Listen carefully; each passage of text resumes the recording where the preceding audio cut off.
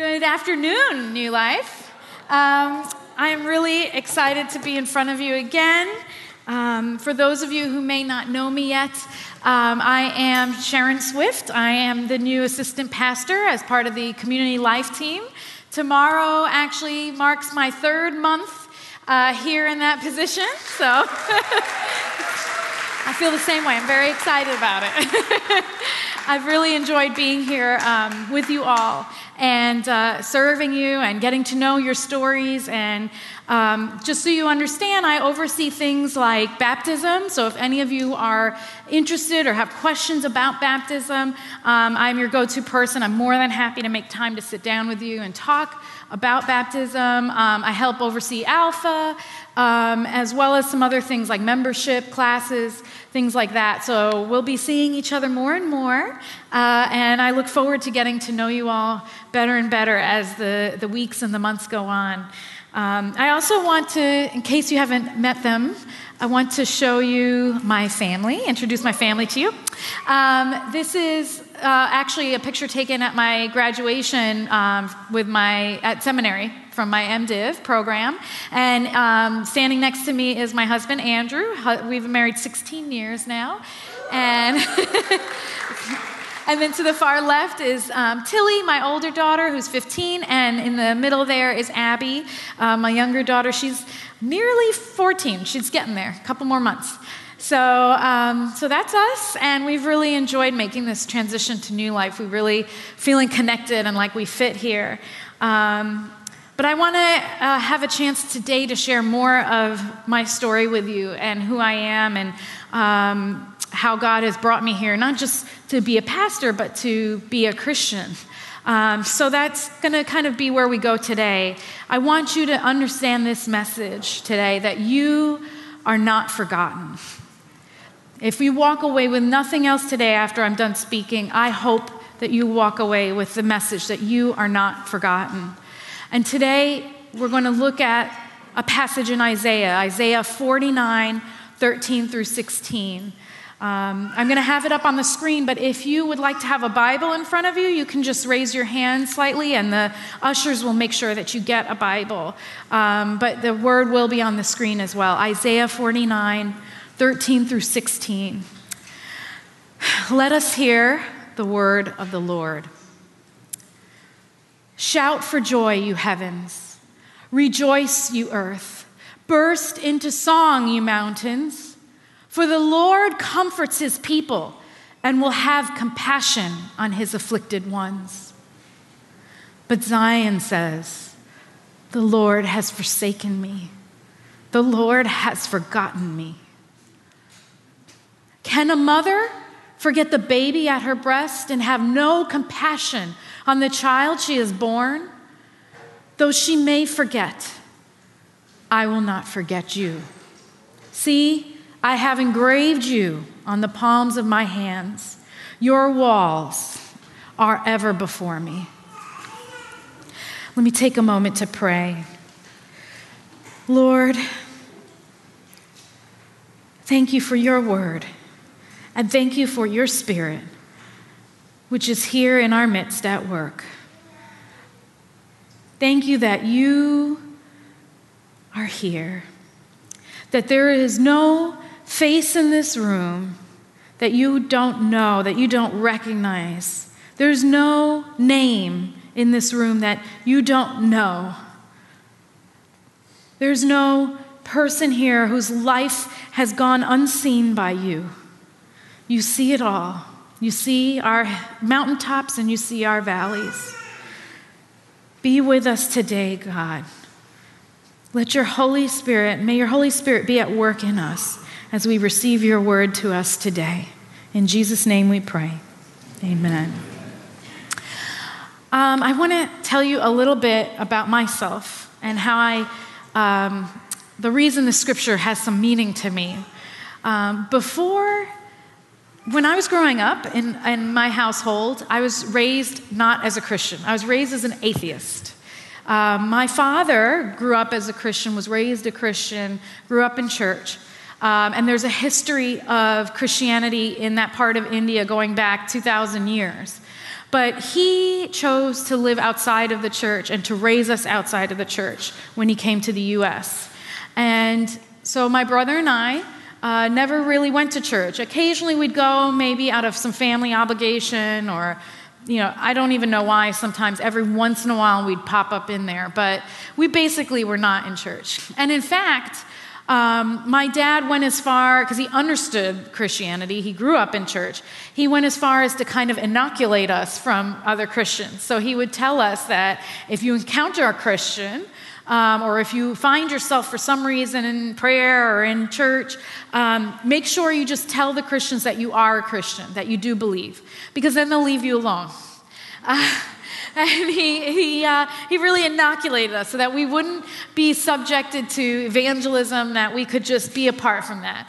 And so that's what we tried to do at times. But honestly, I was a little curious about religion, but I was more than happy to embrace atheism. I was the kind of person that when I said the Pledge of Allegiance, I didn't say under God. I mean, I really was happy to live as consistently as I could with atheism. I wanted that to really be consistent in my life, that it was about what I could do, what I could see, what I could experience, what I could sense, what I could measure. That's what life was.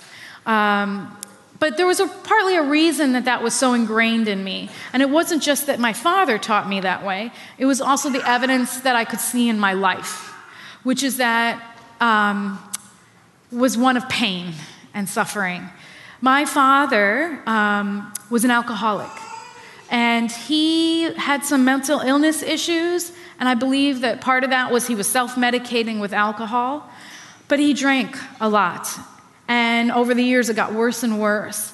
And he was violent when he did drink. And so my mother bore the brunt of that violence and that abuse. It was incredibly painful. Life at home was basically hell. I never knew what my dad was going to be like, if he was drinking when I came home, or would he be sober? Would he be asleep or awake? Would he be happy kind of drunk or belligerent and violent? Would he be both, oscillating between the two, like within a matter of minutes? I just never knew what life was going to be like. And my role in that household ended up being one of trying to keep the peace, trying to de-escalate my dad, trying to keep him happy, trying to intervene when he would start hitting my mother, to try to stop him from hitting her, to try to stop him from breaking things and throwing things at her, and just being incredibly violent toward both of us at times. And so it was a horrible way to live. I wouldn't wish that on anybody. I really wouldn't. I would sometimes spend all night trying to keep him calm, trying to keep him from being destructive, and then have to get up a couple hours later to go to school and pretend everything was fine. And I kept that secret for years. And I tried hard. I poured myself into my schoolwork because I thought, well, this is something I can control. And this will open up doors for me in the future. If I can do this, then maybe I can get into college and I can support my mother. I can pull her out of this situation. I mean, I had all kinds of plans, and I was trying to figure out a way forward. But it was painful. It was incredibly painful. And to watch my mother suffer and be beaten was excruciating. Well, things only got worse, unfortunately. The violence kept escalating, his drinking kept escalating, and a lot of things started to take place. And then at the end of my junior year of high school, it hit kind of its peak. And it was like that summer between my junior year and before my senior year of high school that the violence broke out again, and my father beat my mother, and he ended up beating her to death. And she died. And to say it was devastating is an understatement. I was gutted. There aren't words to describe what that felt like. I felt like I lost everything. All my plans had disintegrated before my eyes. They were all meaningless now. They had no point. My father was arrested later that day, and he has not been released since. He stayed there for the duration of his trial and after he was found guilty, and has been there ever since. And suddenly my brother and I were on our own, and we had to figure out our way and pick up the pieces. He ended up going to move on to campus and try to complete his college education, and I was trying to finish high school. Now, at the time, I had this really, really good friend, a best friend. The funny thing was she was a Christian.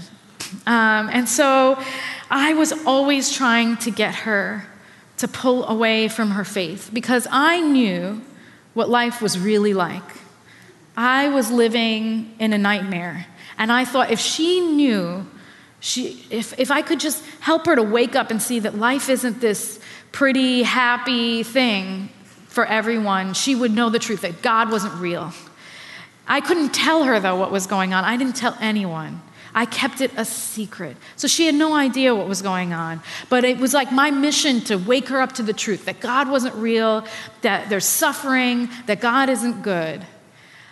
And so I was always, trying to get her to break the rules and get her to do all kinds of things that were not the best things. And I was causing a lot of chaos in her household. I kept her out past curfew a lot. I would always be, we'd start going one place and end up another, and her parents didn't know where she was. It was bad. I was causing a lot of trouble in that household. But I wished that she would wake up from the dream that there was a God, and that she could know that life was really just terrible and you had to kind of make the best of it. Well, when this happened, she was in Seattle, and the reason is because her parents wanted to put as much distance between us as possible because I was a really bad influence. And so they sent her to work in a camp in Seattle, and I was here in New York for the summer, and so that she could get some distance from me, and she could maybe get back into exploring her faith again. Honestly, as a parent now, I get it. I get it. It was wise. But, of course, this all unfolded while she was there, and I didn't have my best friend. And so I called her the night that everything happened, and I had to tell her the horrible news. I mean, I was so ashamed, and I didn't want people to know, but I had no choice. At this point, all my secrets were on the network news at night. It was in the paper. Pictures that had been taken of me because I had participated in some honors program at the high school were now used in these articles about my father and mother. And my face was plastered everywhere. It was just terrible. I hated it. And so I had to call her and tell her. She was the first person I called, and she wept with me on the phone, and I don't even know why I said this, but I asked her to pray for me. I think I just thought, well, that's, I guess, what you ask Christians to do, pray. So I asked that, even though I didn't believe that prayer could do anything for me. But I guess I felt like, why not? But she, that night, called her parents, and her parents were shocked. Not totally shocked. I think they had a suspicion that there was something unusual about my home life, but they didn't know what. They didn't know it was what it was.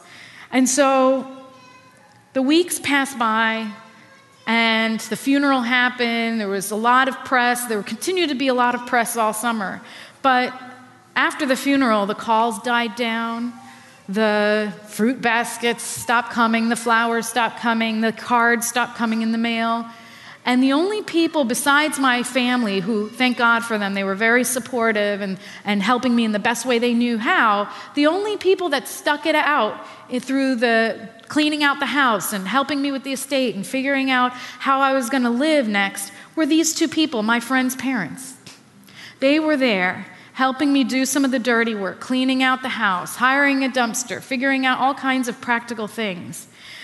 And so the end of the summer came, and it was time for me to make a decision about what I was going to do for my senior year. Now, my uncle offered for me to live with him, and it was a generous offer. I mean, he would have done that for me easily. But the problem was he lived in a different school district than the one that I had been going to, and it was my last year of high school. And if you think about it, like, I'd lost my family, I'd lost my home, I'd lost basically everything except my friends. And so I didn't want to give that up. this family, my friend's family, approached me. Her mom actually came to me and offered for me to live with them. Now, I was amazed. I couldn't believe that they were offering this, but it seemed like a dream because here was this stable family. Honestly, they reminded me of like the Flanders from The Simpsons, They were all like happy, oakley dokley, And I was like, okay, yeah, why not? They have a stable house. Like anything is better than what I was living through. So I was like thinking this, and I get to live with my best friend. Like, hi, half the bad stuff I was doing was so I could hang out with her. Now I'll just be in the house with her. It'll be great. We'll be together all the time. It seemed great. But the one thing I said to her was, because the training that my dad gave me was still in my head, I said, you can't do this to convert me. That's the one thing. You can't do this because you want me to be a Christian and you're going to just have me 24/7 to evangelize to. I can't do that.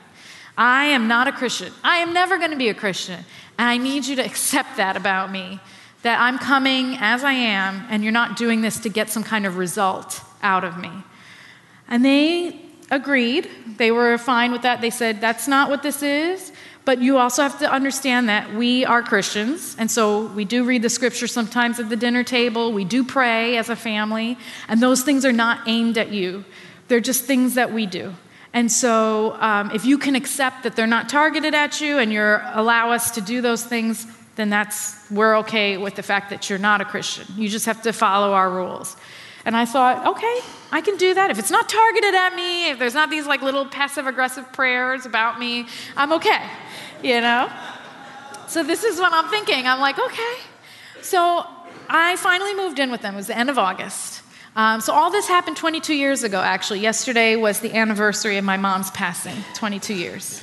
So this is kind of fresh off of remembering all this. But at the end of August, I moved in with them. And I was still burning with a question. And when I sat down with my friend's mom at the end of the day and we were just sort of taking a moment of rest before we went to bed, I asked her the question that so many people have asked before me, and I'm sure many people will ask after me, which is, if God is good, why did this happen to me? I'm not that bad of a person. I'm definitely not the worst person. I haven't done anything exceptionally wrong. This situation was not one of my creating. Why did this happen to me? If God is good, how can you say that to someone like me, that God is good? And so she started to explain to me, she gave me an answer that sort of opened up some of my understanding. The first thing she said was that Christians don't always have an exact answer to that. We don't always know why things happen the way they happen. What we do is we see life as sort of a tapestry. And instead of being on the front side viewing it properly, we're kind of behind it.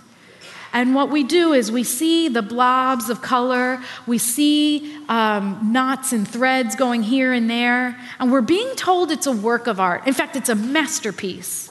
But it doesn't look like much. We can't discern everything in it. We see the chunks of color. We see kind of shapes, but we can't make out any details. We don't know what we're really looking at. But we keep being told it's a work of art. And she said that at one point in our lives, whether it's when we pass on and we're with Jesus or Jesus comes back, we're going to see the other side of that tapestry. And we're going to see it fully. And we're going to understand, that big blob of orange was this. It was this shape. And this thread that goes here connects because it's this part of the art. We're going to see the full picture and know how everything worked together, and we will see that it's a masterpiece. It's just right now we can't. And I heard that and I thought, okay, that makes some sense. It still seemed really abstract. And then she went on to give an example. She said, well, let me give you an example so you can understand this better. And so she started to unpack it by telling me a story, something that I was familiar with. Because remember, I was best friends with her daughter. So they had found this house. It was like the perfect house. They were renting the home they were in now, the one that I was living in with them, but they wanted to own something. And we all know how hard it is to find housing in New York, like anywhere, let alone buy something. So they had a very small price range. They were trying to find something they had been looking for a long time, and nothing was popping up. And they finally found this one house. It was the perfect price range, the perfect size, in the neighborhood they wanted. They were ecstatic. I remember my friend was so excited. She already knew what room she was going to have. She was making plans in her head, how to decorate it, how to arrange the furniture. And then they went to go get the inspection, and there was a huge crack in the foundation. And it could be repaired, but obviously it affected the value of the house. So they went back to the owners and tried to negotiate and said, you have to bring down the value of the house so that we can get this foundational crack repaired. We can't live in a house that has a faulty foundation. But the owners would not budge $1, not at all. They were in total denial that there was any trouble with the house. And so the deal fell through. And they were so unhappy and sad. They couldn't understand. And she said this. Her daughters came to her and said, why would God show us the perfect house? We prayed for this house. And we found the perfect house. Why would he show us this perfect house and then not let us have it? And she said, we couldn't understand at all why he would do that. But now, she said, we understand at least one reason why. And I thought, what's that? And she responded, this gets me every time. She responded, that house was small. God knew you were coming, and that house didn't have enough bedrooms in it. And God knew you needed a place, and you needed your own room to grieve and to process what's happened, and that house wouldn't have had that kind of room for you. And now that we know that God was sending you, we're okay with the fact that we didn't get that house. Because now what God wanted, we want just as well. God knew better, and we're glad that God knew better. I was shocked. I was speechless. I don't even know if I said anything, honestly, because I knew that this family, especially this mother, had every reason to hate my guts, frankly. Like, they had every reason to think this girl is nothing but trouble. And you want us to move her into our house to corrupt our daughter like 24/7? They had every reason to despise me, to want me as far away as possible. And yet, they were saying that God wanted this thing, and so they knew they wanted me. They knew that they were willing to miss out on something they wanted so badly, which was this perfect house of their own. Instead, they wanted what God wanted, which was a place for me. I knew I was not deserving of that kind of grace or that kind of mercy. I knew of all people, these folks should not care. And I had seen the worst of humanity at this point. I've seen some terrible, terrible things and endured some awful things. And I knew that this wasn't a human thing, that what they were doing was something that was more than what a person could do. And I suddenly had to know. I had heard about Jesus before. I had heard people pray about Jesus and what he could do, but I needed to know what they knew about Jesus. I needed to know what they knew, the Jesus that they knew, because I had never encountered anything like this, grace like that. And it made me so curious, because I knew it wasn't a human love that was coming for me. And so I started to do what I think I called at the time research. I started going to church, and I was researching. That was the guise I gave myself as an atheist. I was exploring. What did they know about God? What did they know about Jesus? Because it wasn't any Jesus I had been familiar with before. And I didn't last very long. I think I was in the research phase for about 2.5 months. And I gave my life to the Lord in November 14th, 1997. 22 years ago, amen? I had a lot of questions that I had to get answered, and I got the core ones answered. I think we all will have questions for the rest of our lives until we are face to face with him. But in the meantime, I had enough answers that I felt like I could give my life to Jesus. And I found myself as a young Christian in this scripture.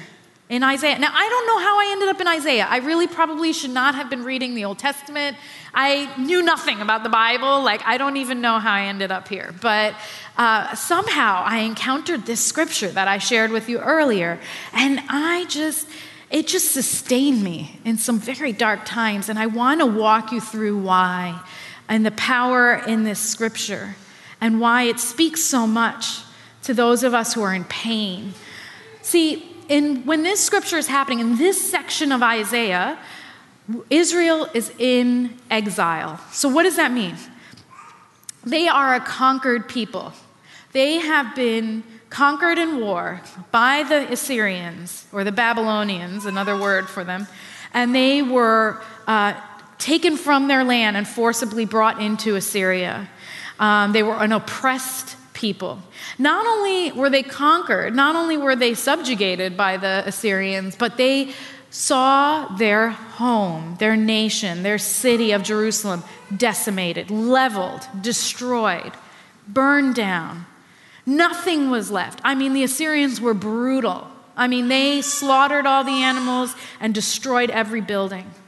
Now, we might understand in some way that pain, but it's more than just losing the buildings. It's also the fact that they lost their temple. So for us nowadays, when we're here at church, even if we lost this building, we can worship anywhere, right? We worshiped somewhere, New Life worshiped somewhere before this building was, before we used this building. And God forbid, if something happened to this building, we would worship somewhere else. If anything, this building is proof that you can worship anywhere, right? So there's no reason that it has to be a special building built just for God, right? There are churches all over. So it's easy to imagine worshiping anywhere. But that wasn't the case for them. This was before Jesus came. This is in the Old Testament. This is when they still had a physical temple. And the temple was an important part and center of worship. Everyone worshiped at the same temple, the whole nation. So it wasn't the same as we could just locate to another building. When they lost the temple, not only lost it, but saw it destroyed, not even a stone on top of another stone left, it was devastating to them because it was a sign that God was not with them anymore, that there was no place, there was no more Holy of Holies where God's presence could dwell. His manifest presence could be.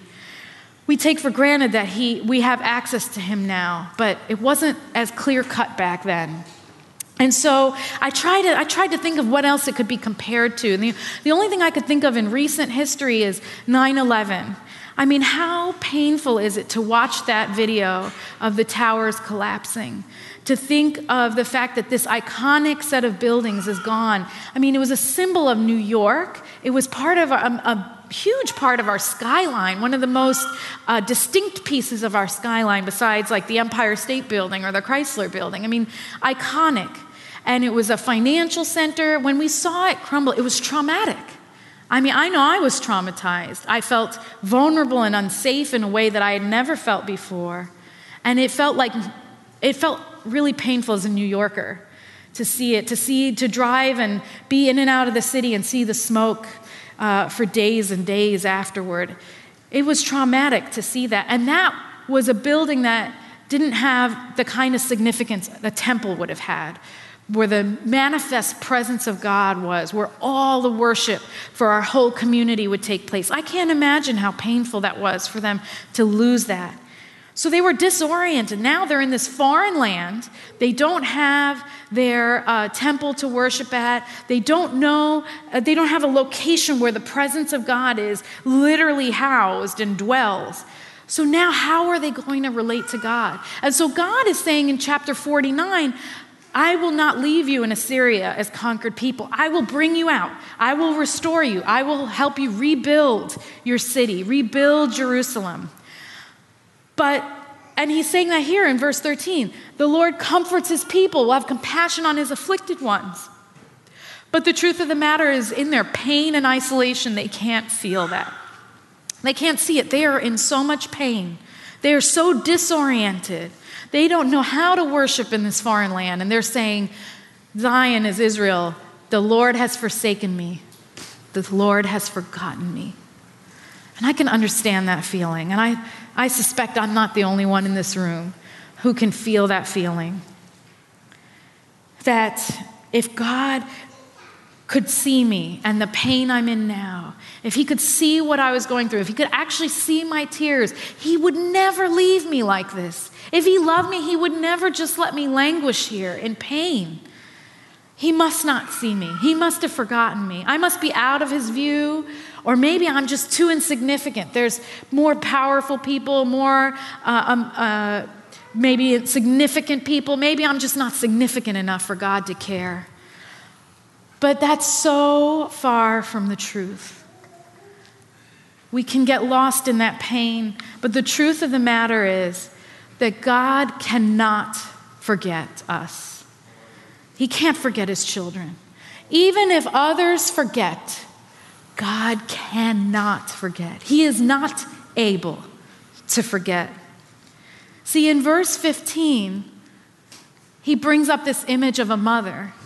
And I think that the reason he does that is because a mother's love is sort of an iconic love. When we think about, for example, major events like the Olympics or something, when someone runs across the finish line, they get the gold, what do? They pan the crowd and they stop on the mom, and she's cheering. What are all those commercials about? Half of them are about the mom of these athletes, washing the uniforms and minivanning to practice. And, because a mother's love is iconic, right? All of us know that there's this idea of self-sacrificial love and care. And that's what God is pulling on here. But I know that not all of our experiences are like that. Not all of us share that experience of motherhood. It should be like that. And that's what this verse is saying, because a woman's body is really wired to nurture new life. First of all, to create it in the womb, and then to nurture it and nurse it all through its young life. But the reality is we know that that's not true always. There are people in this room who lost your mothers young, younger than I did. There are some of you who never knew your mothers. Maybe there are some of you who wish you never knew your mothers because the pain that they have inflicted, the vacuum of that kind of unconditional, sacrificial love that you see others get.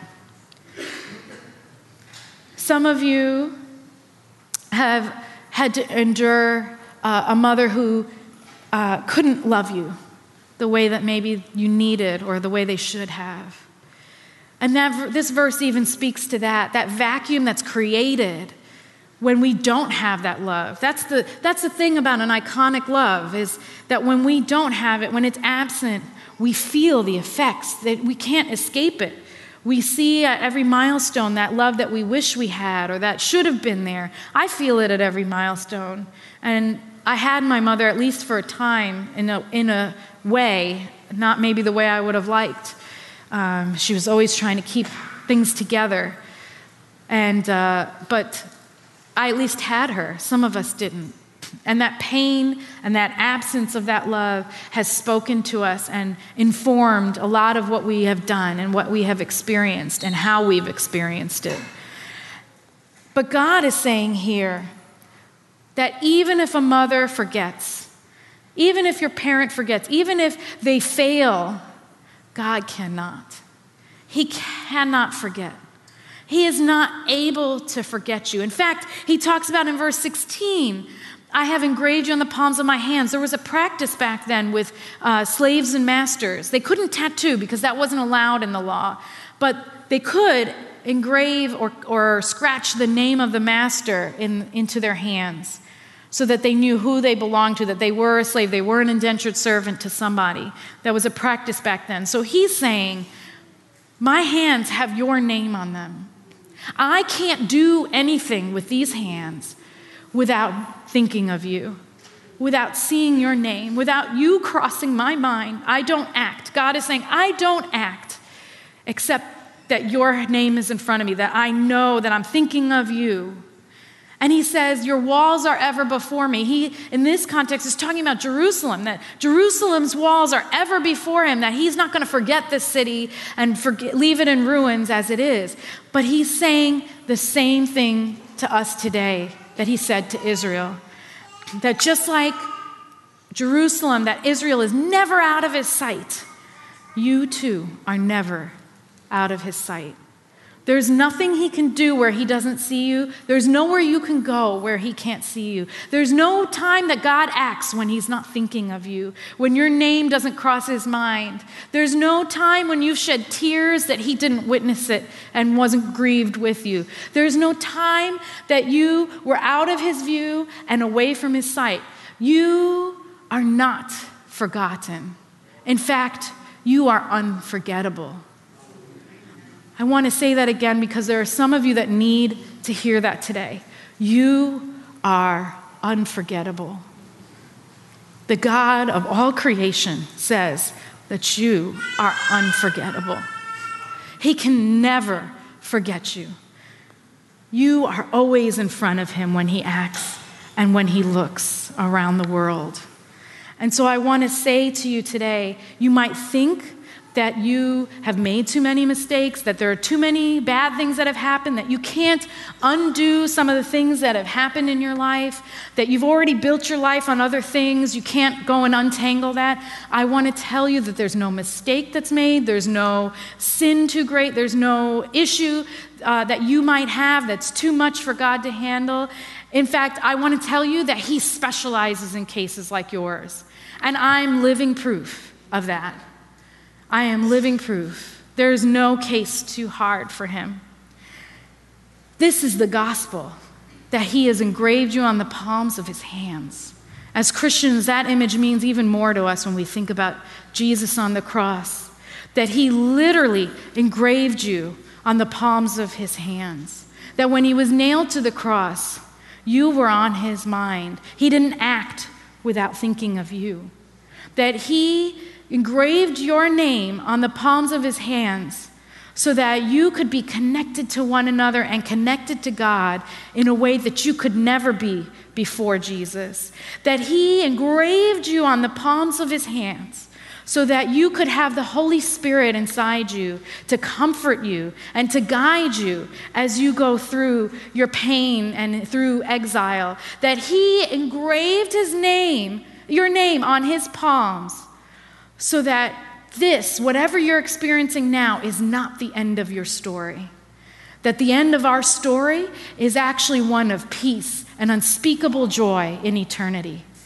Wherever you are today, it's not the end for you because of Jesus. That's the gospel, that God cannot forget you, and he proved it on the cross. Amen? I'm going to ask our worship team to come up. And I want you to think about where you are in exile today. Where is your place of exile? I've been in exile in many foreign lands. I've been in exile in depression. I've been in exile in post-traumatic stress disorder. I've been in exile in many foreign lands, and I don't know what the foreign land is for you today. It could be that your foreign land is health issues, that your health is you're struggling with your health. Your foreign land could be that you're parenting in a stage of life where you're feeling like lost. Your foreign land could be that you're in a job transition. You don't know where your career is going. You don't know what's next for you. Your foreign land could be you're entering a new season of life. Maybe you're retiring. Maybe you're entering motherhood. Maybe you're getting some bad news that you were not expecting, that you can't have children. And motherhood is a painful topic right now, or fatherhood is a painful topic. I don't know where your land of exile is right now, but I do want to give you a moment to think about that and know that wherever you're at, God sees you. He sees the tears, he sees the grief, and you're not forgotten. Amen.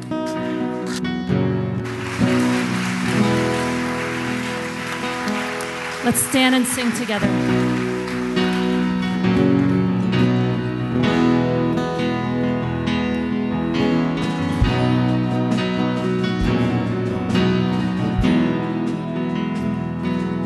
standing here,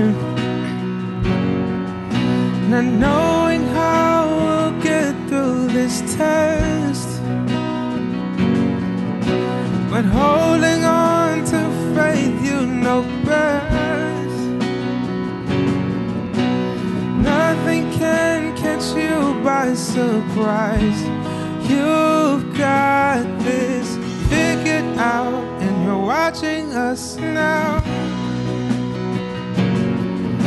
But when it looks as if we can't win,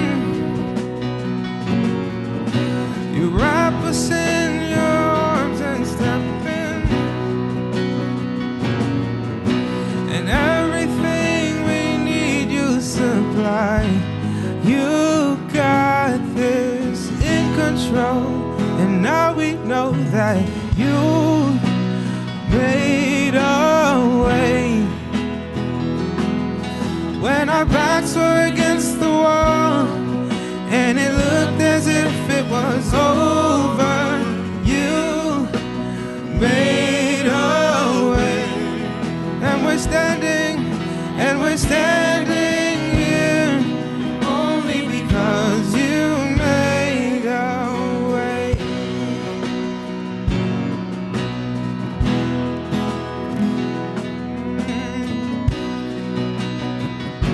Made a way. Now we're here, looking back on where we've come from, because of you and nothing we've done to deserve the love and mercy you've shown. Your grace was strong enough to pick us up, and you made a way. When our backs were against the wall and it looks as if it was over, yeah, you made a way. And we're standing here only because you made a way.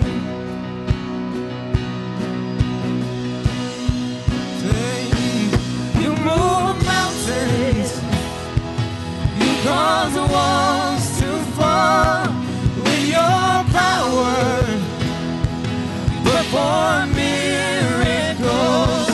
There is nothing that's impossible. We're standing here only because you made. Sing, you move mountains, you cause the walls to fall with your power. Perform miracles. There is nothing that's impossible. And we're standing here only because you move mountains. You cause the walls to fall with your power. perform miracles. Perform miracles. There is nothing that's impossible. And we're standing here only because you made. And we're standing here only because you made. And we're standing here only because you made a way.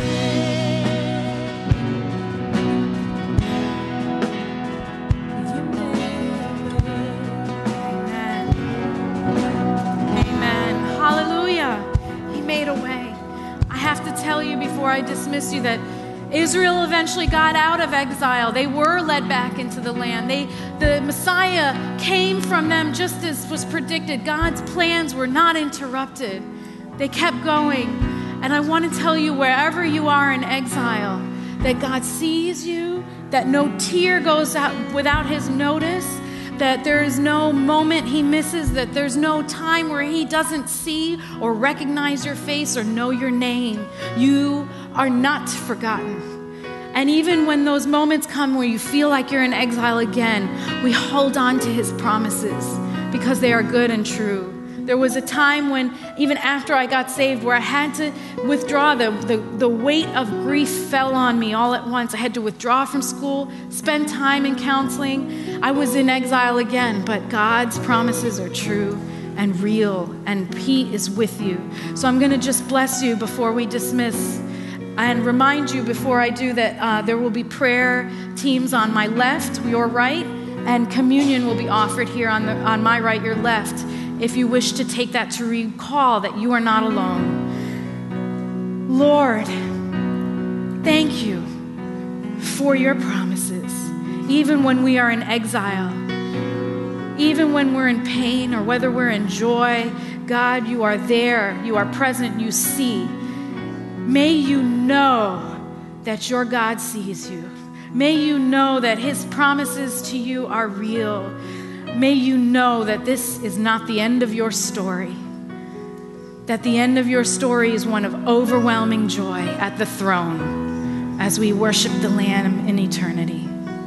I bless you in Jesus' name. Amen. Amen. You are dismissed.